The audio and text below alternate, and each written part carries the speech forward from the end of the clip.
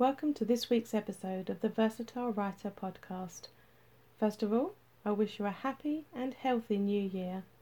It's now 2021, and as we know, and probably don't need to be reminded, 2020 was a rotten egg of a year. However, after 365 days of it, it's over now and we have a fresh, rather glossy looking 2021 to look forward to and enjoy. As we're in the first few days of it, currently it's still full of hope and wonder. Let's hope it continues that way. Rather appropriately, this week's episode is about New Year's resolutions.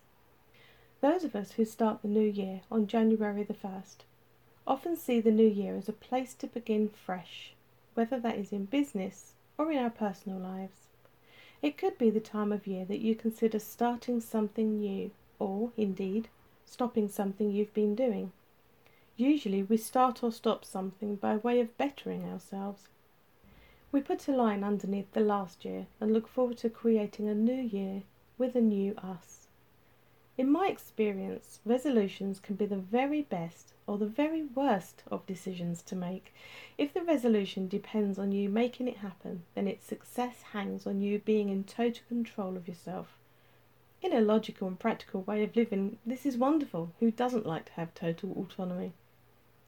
However, in the world of creativity, where boundaries are often blurred and ideas and imaginations are paramount, having control over ourselves doesn't always work out well. I think one reason this happens is because we work so hard on creating characters from scratch and giving them a kind of control over themselves.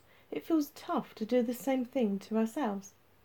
We can control the situation the character finds themselves in, but nobody can control the situation we find ourselves in. To some extent, we have no control over our outside environment. 2020 was testament to that. Being in complete control of our lives is one thing, but on a daily basis, emotions creep in, influences from other people creep in, and we can easily get sidetracked.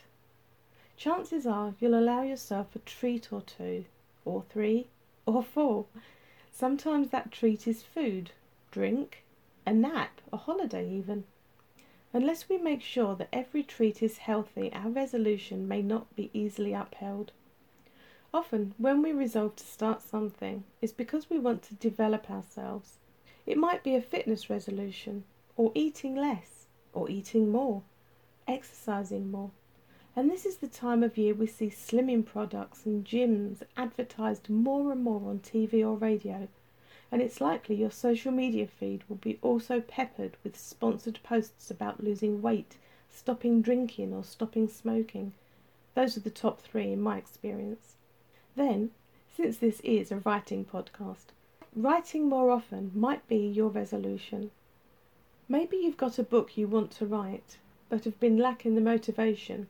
So this year, 2021, could be the time to actually do it. Or you've felt intimidated by the amount of work you'll think you'll have to do. You might have been procrastinating with the book for years. Its creation or how to publish it, the whole thing can be quite intimidating. Intimidation and procrastination are often great bedfellows. Believe me, I know. If they gang up on you at the same time, it can feel quite miserable, as you'll probably be feeling unmotivated and scared to move forwards. Perhaps you may resolve to publish the book you've been editing to within an inch of its life. It might even be the time to consider submitting your synopsis of that book to an agent or a publisher. Resolutions are also a good time to consider stopping things, especially if those things are not doing you any good. Like I said, the obvious ones are stopping smoking, stopping drinking, stopping overeating, or just stopping eating unhealthy foods. Maybe those aren't the thing that needs resolving for you. Maybe it's more likely to be stopping talking badly about yourself, or stopping thinking the worst of others. Here's a slight digression, but it will add some context.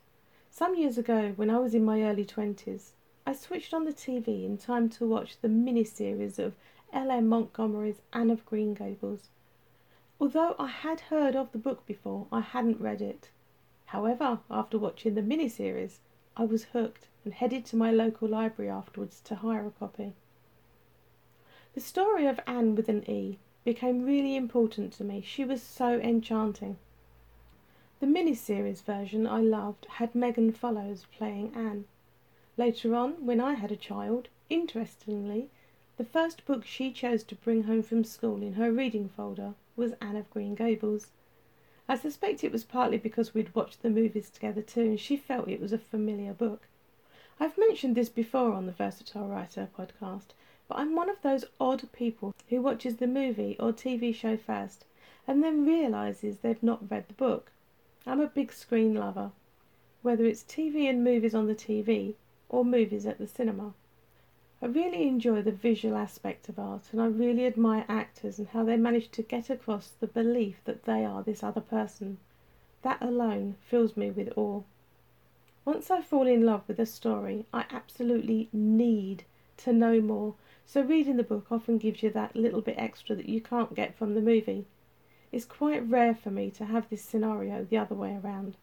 There is a reason I mentioned Anne Shirley during this podcast about resolutions, though. Anne Shirley said, "Isn't it nice to think that tomorrow is a new day with no mistakes in it yet?" Now, if memory serves me well, and most of the time it really doesn't, I believe she said that to Marilla Cuthbert, the woman who became her reluctant guardian because Anne wasn't the boy she and her brother Matthew wanted for farm working. And later Marilla, as near to a mother as the orphan was ever going to get.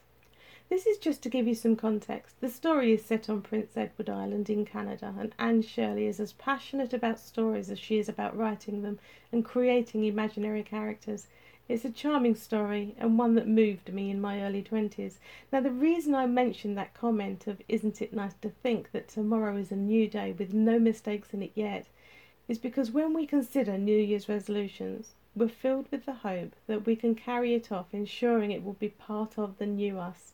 These mistakes that Anne speaks about might relate to you in your resolution, like having an unhealthy meal instead of the good one, having a glass of wine at dinner instead of the freshly filtered water you intended, or missing a day at the gym you've just bought a gym membership for. Now, those mistakes are going to happen, no matter how much of an in-control person you are, and that's because we're all human. And sometimes it's not about just being human, it's about the outside control that we don't have. In fact, to quote the poet Alexander Pope, "To err is human, to forgive divine." Now, erring is one of the things I know for sure I'm really good at, and I bet you can relate to that as well in your life. Except we don't call it erring, do we? Years ago, my resolutions were things like not biting my nails, something I used to do when I was a child. Saving my pocket money, which we all try in life. Clean my room more. This rarely happened, so much so my mum used to walk into my room and say it looked like I'd been burgled because everything was hanging out of drawers and cupboards. I recall one year I even resolved to try harder at school. I'm saying that in air quotes. As I left school with no qualifications to speak of, not because I didn't try hard, because I was doing the best I could already. Trying harder seemed like a pointless resolution as you look back, as you can't try any more than giving it all of the time anyway. Trying harder only set me up to fail harder than I was already doing. The mention of Anne of Green Gables earlier is also because she constantly tried every day to be, as they say nowadays, a better version of herself. But when that new day arrived, she would always find that she couldn't bite her tongue quickly enough when somebody upset her. She would always get herself into trouble due to her quick temper and her outspoken ways. Being an orphan meant she had to look out for herself, and being bullied provoked her volatility. She was bullied by other children for being a redhead, being clever, and being an orphan. I hope you've read the story, and I hope you know the kinds of predicaments she managed to get herself into. It's very much a book worth reading. It was because of one of those predicaments that she and Marilla had the conversation where Anne said, "Isn't it nice to think that tomorrow is a new day with no mistakes in it yet?" The one part of the statement that speaks volumes is the word slapped on the end. Yet. Even that tells us that mistakes are likely. There are no mistakes in it. Yet.